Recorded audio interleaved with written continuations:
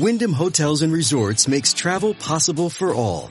Whether it's the long haulers looking for a great cup of coffee, a roomier rest for the on-a-whim road trippers, or a place to make summer memories with the whole family. No matter who you are, where you're going, or why, with 24 trusted brands to choose from like La Quinta, Days Inn, and Super 8, your Wyndham is waiting. Get the lowest price at WyndhamHotels.com. Restrictions apply. Visit website for more details. Classic Streams. The National Broadcasting Company presents The Adventures of Sam Spade, Detective.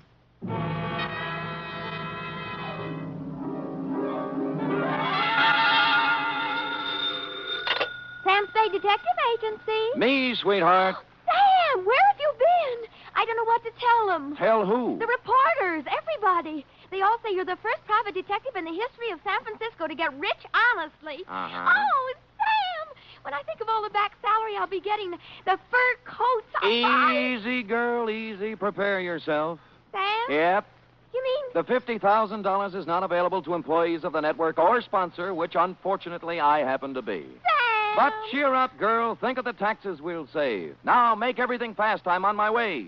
Meanwhile, puzzle me this. You ready? All right, Sam. Why does a man who is going to blow his brains out set his mental clock ahead 4 hours? Sam, that doesn't make sense. Ah, but it does. Mull and ponder, sweetheart. I'll be down in a trice, 1951 model, with an intellectual type report to challenge serious thinkers everywhere. To wit, the Biddle Riddle Caper.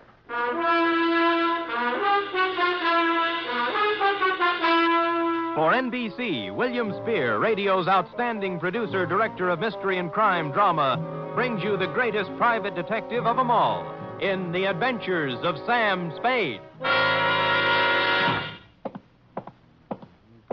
All alone by the microphone. Pinza. Effie? Sam, I just can't get anywhere with this. Never kick on the third down, Cherub. Give it another No, try. it's no use, Sam. I'm mentally through. Well, you know best. I just give up. Sam, Huh? what are those funny little bumps on your cheek? Go ahead, guess. Smallpox? Plague? You get more.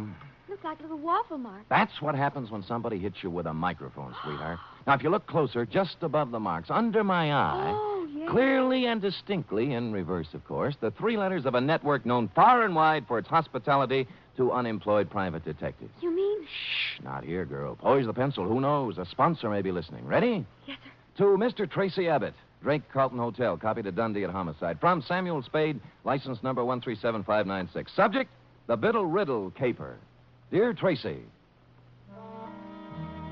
it had a nice conventional start, this one. A nice conventional phone call telling me to drop up to room 402 of the Drake Carlton around 3 in the afternoon. But when I got there, I found that over the nice conventional number on the door was hung a temporary sign reading Olympic Radio Productions, Tracy Abbott, editor, director, and producer. Bidding farewell to the nice conventional part, I made bold to enter the door. Abbott, 5'8" of solid Hollywood, was waltzing with what I took to be a musician, composer, or some such. We open Cold Bunny like this. Now, Killer at Large. Banging with the theme. Theme. Bum, bum, bum, bum, bum, bum, bum, bum, bum. Bum, bum, bum, bum, bum, bum, bum, bum, bum. A great big wonderful chord there, Bunny. Check. Check. And then the teaser. Quote. Don't go away, you out there. Stick right close to that radio set of yours, because the next half hour might put $50,000 in your pocket. Yes, $50,000 will be paid by the sponsors of this program for information leading to the arrest and conviction of a killer at large. Da, da, da. Tonight, that's it, sustain the chord. Yeah. Tonight, the murder... Tremolo. Tonight, the murder of Carol Stevens. Then, da-da-dee-bum-bum-bum, check. What's that? Cymbal crash. Do it again.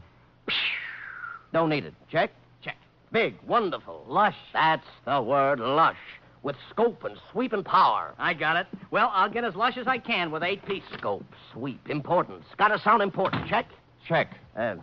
Oh. I'm Sam Spade, Mr. Abbott. Ah, yes, Spade. Glad to see you. Please sit down. No, on the other hand, you'd better stand up. No time to lose. You have 24 hours to find a man for me. Well, that's pretty short notice. How Mr. Spade, Killer at Large is real.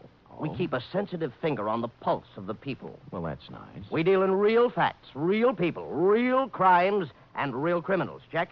Just how do you do this? How do you accomplish all this on the radio budget of today? Now, you see before you, Spade, the mechanical marvel which makes this possible, the tape recorder. You're familiar with the tape recorder? Oh, more or less. Check. Tomorrow night at 9 p.m. PST, with the aid of the tape recorder, we shall reconstruct one of San Francisco's more sensational, unsolved crimes. The murder of Carol Stevens. You mean the burlesque dame 3 years ago? 2 years, 8 months, and 29 days. You remember much about it? Well, let me see. She turned up dead on the floor of her apartment, didn't she? Check. Victim of the well-known blunt instrument. In this case, a bronze bookend carrying the bas relief of Abraham Lincoln. Much ado, much ado. Headlines by the yard, a parade of witnesses, but no arrests, period. Fine. Now, what about me? Our show, Spade, is made up of the simple, honest, spontaneous statements of the witnesses themselves. We're set on this one except for one man, the most important one in the case, of course. Oh, who's that? Jimmy Biddle, the doorman at the Broadway Burlesque, at the time the Stevens girl was killed. Oh. Knew her, some say he loved her. Top suspect until he came up with an alibi. Our advance men have combed the city for 2 weeks trying to find him, but no luck. So he's blown Tom. That's what I thought until this morning. You mean you've heard from him? I heard from someone who said he was Biddle. He also said he knew who killed Carol Stevens. And he wanted the 50,000. Right. I mean, check. Oh, fair enough. Well, that's what you advertise, isn't it? Not to people who hang up when you get curious. If it was Biddle, I've got to record his story. I want him here by 8 tomorrow night. Check? Well, since you keep bringing it up, check. Yes. You can make it out for $100. At Homicide, I cased the files on the Stevens thing. San Francisco's answer to the Black Dahlia. A cheap killing of a cheap dame in a cheap apartment that used a lot of expensive newsprint. She'd taken her last turn under the blue spot around 10:30, left the theater, and hustled straight home. Because at 11 sharp, according to the neighbor across the hall, someone had tried the Abraham Lincoln bookend on Carol for size. She hit the floor just as the 11 o'clock news came on. Biddle's alibi had to be good, and it was. It came, as a matter of fact, from the greatest little alibi factory in town. Biddle was drinking old fashions with Joseph P. Norgard, the well-known criminal lawyer at the time of the killing. So I trotted over to Norgard's office on Market Street, found him tied up, and settled down in the waiting room next to a gimlet-eyed youth in a neon-striped suit who looked like he made a living sticking up crap games. He was filing his nails. Buddy. Yeah, buddy? You sure you're in the right office, buddy? Positive, buddy. I just thought I might save you some trouble, that's all. Sam Spade, ain't it? Oh, you're a smart kid. I try hard. I still think you'd be wise to blow. You know, this is quite a turn you do, buddy. Study nights with Richard Widmark. Sam, I told you I want to save you a bad time. You're a nice guy. Thank you. Must be a lot of things you can do around town to make a buck without coming here. Now, why don't you lift it out of that chair? I'm not going to do it, Mr. Norgard, and that's final. I'll get with you later. Bye, buddy.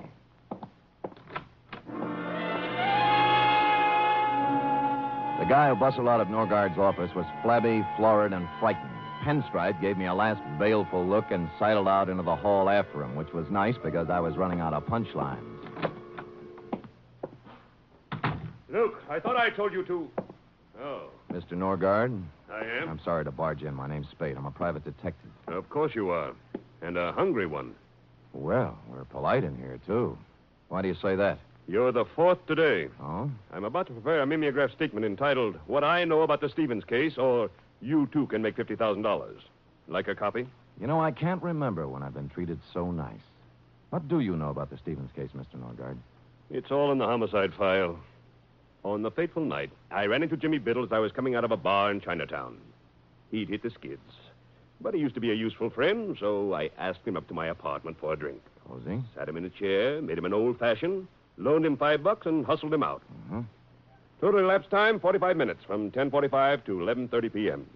And that is all I have to say at this time. Have you seen Biddle since? Not since the investigation. I don't know where he is now, and I don't know who killed Carol Stevens, period. Paragraph. Do you think Jimmy knows who killed her? Maybe. Well, he says he does. Oh? Where did you see him? He's hungry, too. We work the same bread line. I'm sorry I said that, Spade.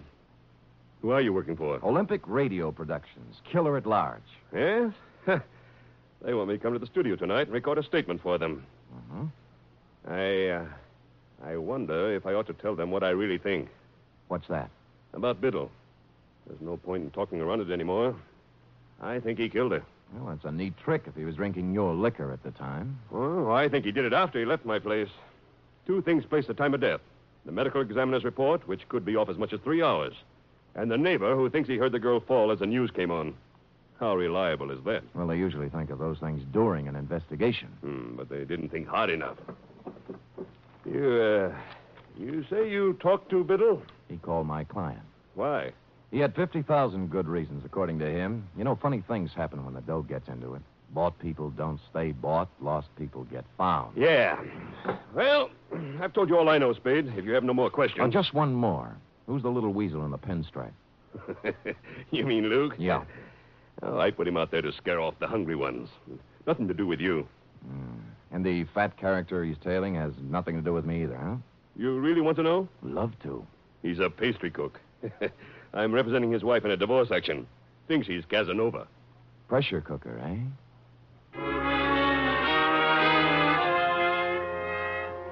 Shoving Norgard, Pinstripe, and the flabby pastry cook in the look-up later section of my hat band, I took off for Biddle's last known address, a boarding house on Pacific Avenue.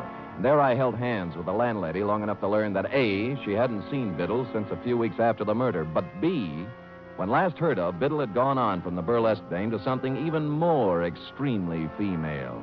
According to the landlady... Name's Rosalie. Understand she's working on the line at the Pacific Ballroom.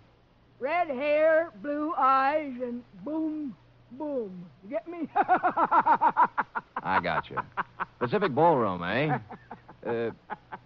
Would you do that last again? Boom, boom.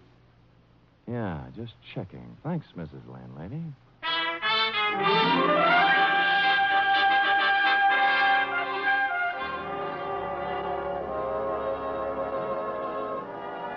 Hello?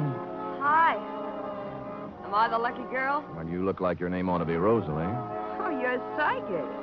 Got your tickets? Here, let me know when they're used up, huh? Don't worry. Hey. You know you're a pretty good dancer? Arthur Murray, class of 1906. Only I didn't come here to dance. Oh. I'm looking for Jimmy Biddle, you know him? Yeah, I know him. You a cop? Not exactly. Oh, what's the difference, cop or no cop? You'll find him one of these days. Where? In the bay, maybe. Or the morgue.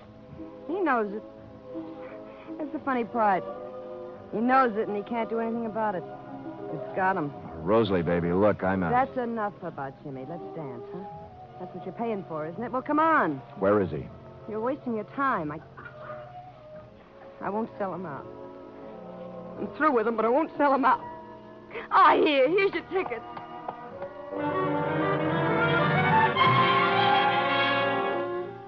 I sauntered over to the soft drink fountain and mulled the problem over a Coke for a minute or two. There are ways of dealing with dames like Rosalie. Some of them are a little cruel, as this one was going to have to be, but time was of the essence. I kept out of sight for 20 minutes or so, watching her dancing in the arms of a moonstruck plumber, then sidled into a phone booth. The Pacific Ballroom does not permit telephone conversations while the girls are working.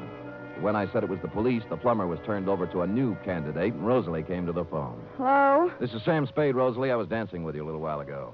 What is it? I found Jimmy Biddle's apartment. Oh? What's the matter? He's hurt? That's right. Bad? I'm afraid so. He wants to see you. Oh, okay.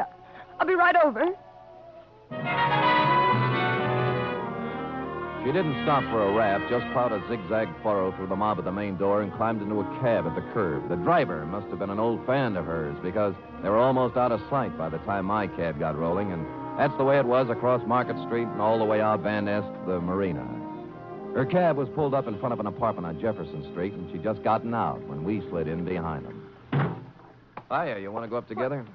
But you said you... I'm sorry, honey. I know it was a dirty trick, but now that's no way to be. You shut up.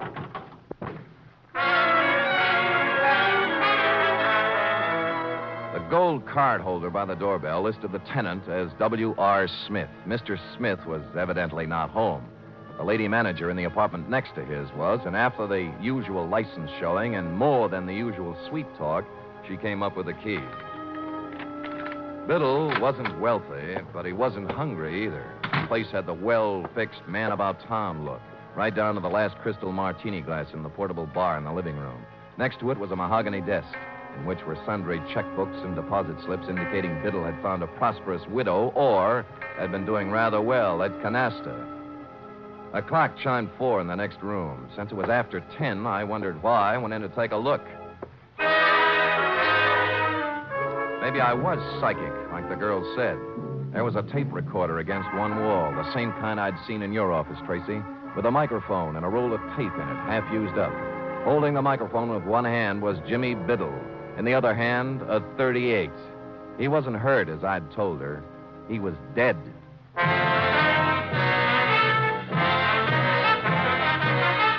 You are listening to the weekly adventure of radio's most famous detective, Sam Spade.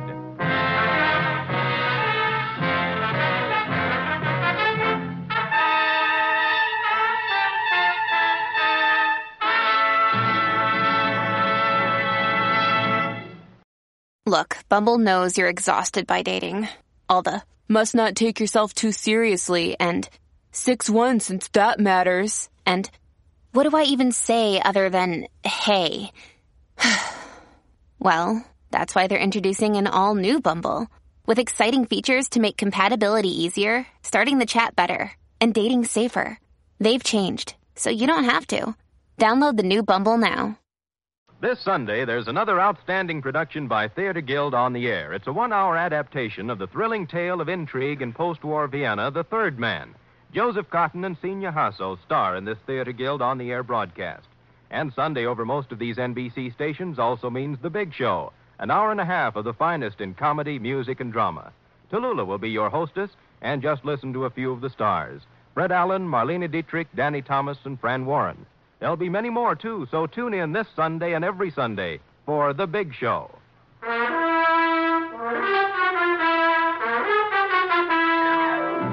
And now, back to the Biddle Riddle Caper, tonight's adventure with Sam Spade.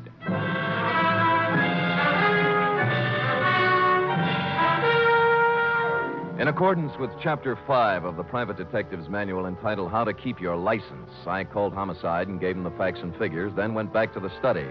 Jimmy Biddle was surrounded by props like Part 1 of a photocrime puzzle. I carefully reached over his shoulder and pressed the button on the tape recorder. My name's Jimmy Biddle. The DA will remember me. We saw a lot of each other during the week after Carol Stevens hit the deck in her apartment 3 years ago. At just about this time of night. I fooled him then. I could probably go on fooling him, but I'm tired of it. I'm tired of living this way. So here it is. I knew Carol Stevens well. I was crazy about her, and I was jealous, too. That's why I killed her. Thought I could go on, playing hide-and-go-seek for the rest of my life, but sooner or later this kind of thing gets too heavy to pack around. You gotta get rid of it, one way or another. Period. End of report. I rousted the landlady again, and we went over the room together. A helpful type landlady. She contributed 1,000-odd bits of gossip about Jimmy Biddle, only one of which struck me as interesting. She'd come in this morning, she said, to clean his apartment, and among other things, had wound and set the 8-day clock on the mantel. The same clock, which was now exactly 4 hours fast. Looking closer at the tape recorder, I saw a small label pasted above one of the knobs, reading Murgas and Reed, recording technicians. Next scene, the manufacturing section of Sansom Street. A 5-story building, all dark at this hour, except for a light in the office on the second floor back, which happily turned out to be the one. Murgas? Reed! Anybody! Hello. What do you want? Well, the pastry cook. I'm sorry. We're closed, you see. Office hours 9 to 5. Now, wait a minute. Just a minute, pastry cook. I'm not a pastry cook, sir. My name is Murgas. I am one of the proprietors here. Just a moment, sir. I must ask you to... Sorry. It was getting cold out in the hall. Oh, so you're Murgas, huh? I am. And I don't care who you are. I know all about it, sir. I know it wasn't a practical joke. What wasn't a practical joke? That tape. You can march right back to the man you're working for and tell him he can't buy me off. Is that clear? Not very. There's no use denying it. I saw you in his office this afternoon when he threatened me. What are you Get doing? down, Morgan! What is it? Oh! I crawled out on the fire escape in time to see my buddy in the pinstripe suit hit the bottom. The alley, praise be, was blind at one end, so Luke took off toward the street. I caught him in one leg. He stumbled, fell, smacked his head against the brick wall of the alley, and took the count. I was frisking him when a prowl cop who'd heard the shots moved up. I convinced him I wasn't rolling a drunk and left him to run back upstairs. Murgis? Murgis! Here. I better get you to a hospital. Who are you? Sam Spade. I don't work for Norgard. Right now I'm trying to hang a murder rap on him. Told me it was a practical joke. A gag. What? Tape. Jimmy Biddle. Tape. Jimmy rented the machine from you and made the tape himself, right? Yes. He... Norgard What about Norgard? tried to beat me into it. Beat me. Wouldn't give it to him. Give what? Tape. No.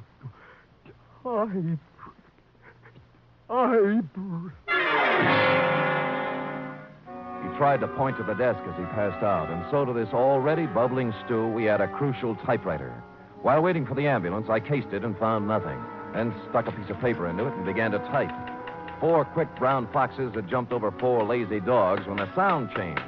I looked closer, then tackled a messy job I always leave to my secretary. I hate to play with typewriter ribbons, but this wasn't a typewriter ribbon, since said ribbon had come to an end and I was pecking away at a piece of sound tape.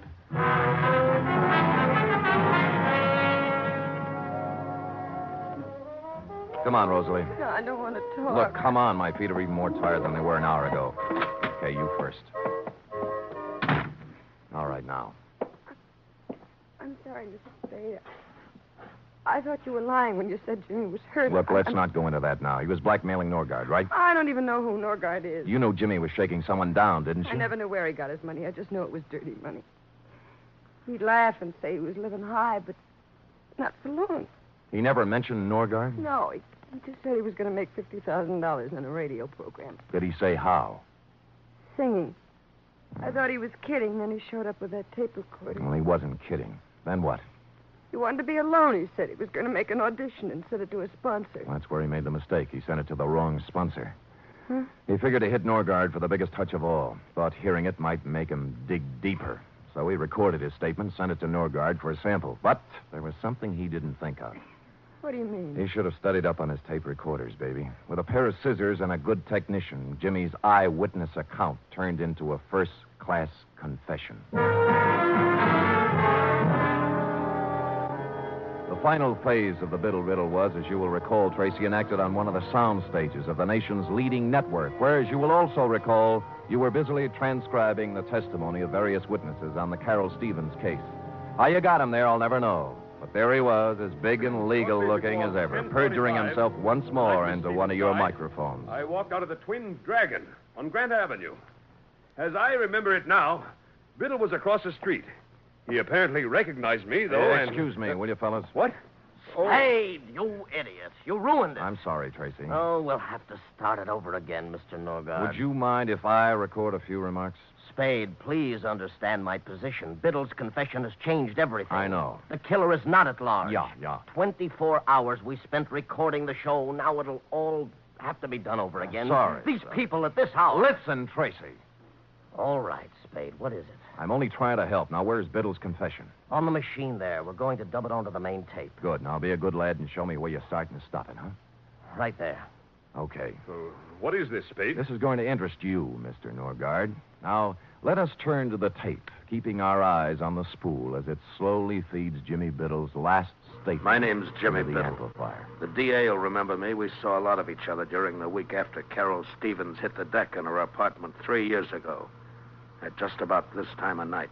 I fooled him then. I could probably go on fooling him, but I'm tired of it. I'm tired of living this way. So here it is. I knew Carol Stevens well. I was crazy about her, and I was jealous, too. That's why I...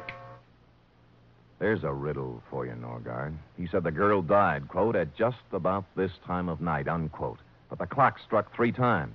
We know she died at 11. What happened to the other 8 chimes? Spade, this is no time. Be patient with me, Tracy. What about it, Norgard? Well, how do I know? The man was crazy, maybe. No. He wasn't crazy. Stupid, but not crazy. So we take this spool of tape off and put this one. What's that? This is the part that was cut out. Got it from the guy who did the splicing job for you, thinking it was a practical joke or something. Sam, do you know what you're saying? Yeah, but Biddle says it better. The last thing we heard was I was crazy about her, and I was jealous, too. That's why I killed her. Only he didn't say killed her. Just, that's why I... Well, standing outside in the hallway of her apartment the night she died. I'd seen her leave the theater with a guy I recognized. And I followed him home to her place. Heard the argument, everything, but I had no idea he'd kill her until I heard her hit the floor. Door busted open then, and he came out looking like a crazy man. He didn't even see me. He just ran down the back stairs as fast as he could go. I went in and saw her lying on the floor, dead. I could have killed him then, but I thought of something better. He's good pay. The cash comes right on time. But I'm tired of living this way.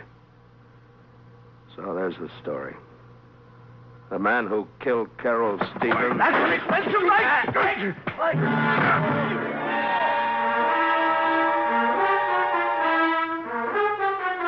Which is as far as Biddle's got, since Norgard had grabbed a stand mic and slammed it into the recording machine. In the rhubarb which followed, he also slammed it into my face, which is why I carry the imprint of the nation's #1 network just below my right eye.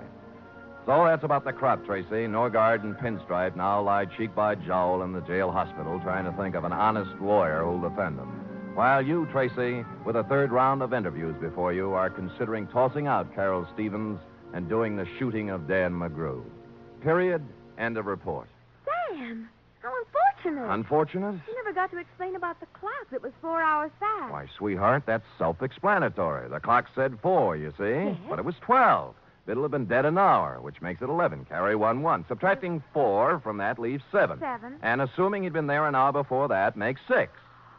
Sam, what relentless logic. Just like Ellery Queen. Effie, on this program, we do not plug rival products. Now go and type that up while I figure this out. Scoot. Yes.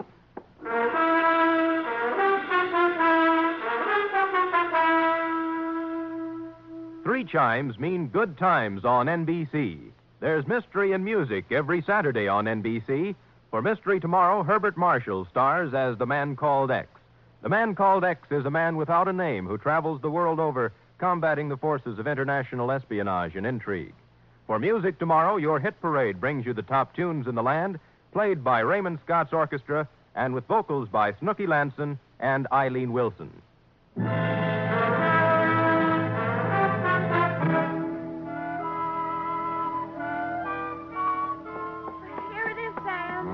Thank you, dear one. I see by the furrows in your brow that you have not as yet solved the matter of the missing chimes. Or why Norgard set the clock ahead when he shot Jimmy Biddle. How to approach this? You realize Norgard cut a hunk out of the tape, Yes. removing Biddle's eyewitness account, setting him up as a suicide, right? But, Sam... Don't make me change my grip, Ed. So Biddle, by his own statement, made the recording at the time of the murder of Carol Stevens, to wit, 11 o'clock. Now, in cutting out the crucial words, Norgard also had to cut out 8 chimes. This, he realized, would be noticed. So he set the clock ahead to make the number of chimes jibe. Chimes jibe. Chimes jibe. Nice ring. Sam, will it be all right with you if I just say I understand when I really don't? Sure, sweetheart. I'll just type and answer the phone, and you use your feet and your head. And together we'll end up... I know, with good night, Sam. Good night, sweetheart.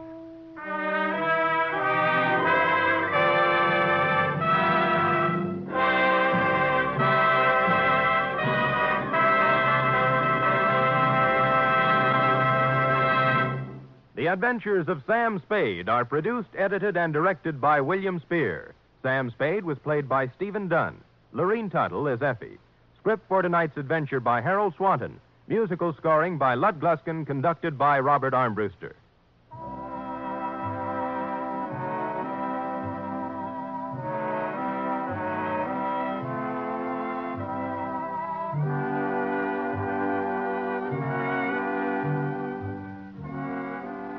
Join us again next week, same time, for another adventure with Sam Spade. Enjoy The Magnificent Montague, then Duffy's Tavern on NBC.